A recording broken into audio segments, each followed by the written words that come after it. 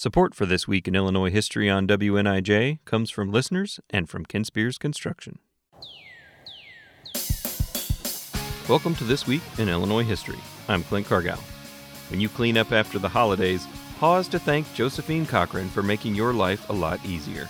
On December 28, 1886, Cochrane patented her life-changing invention, the dishwasher. Cochrane was born Josephine Garris on March 8, 1839, in Ohio. She moved to Shelbyville, Illinois, where she met her husband, William Cochrane, a prosperous merchant. The Cochranes became socialites and frequently hosted parties. Cochrane noticed that her heirloom china became chipped by frequent hand-washing. She vowed to invent a better, safer, and faster way to clean her dishes. Her tinkering turned to desperation in 1883 when her husband suddenly died, leaving her in debt and with little money.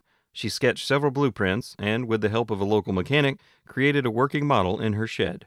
She was not the first person to patent a dishwasher, but hers was the first to rely on heat and water pressure. Cochrane founded the Garris-Cochrane Manufacturing Company. Her machines were too expensive for the average family, but she found success selling her dishwashers to Chicago hotels and restaurants. At the Chicago World's Fair in 1893, she won the prize for Best Mechanical Construction. Cochrane died in 1913 and never saw her invention widely adopted in American homes. However, her company was acquired by KitchenAid, which introduced its wildly popular home dishwasher, based on Cochrane's design, in 1949.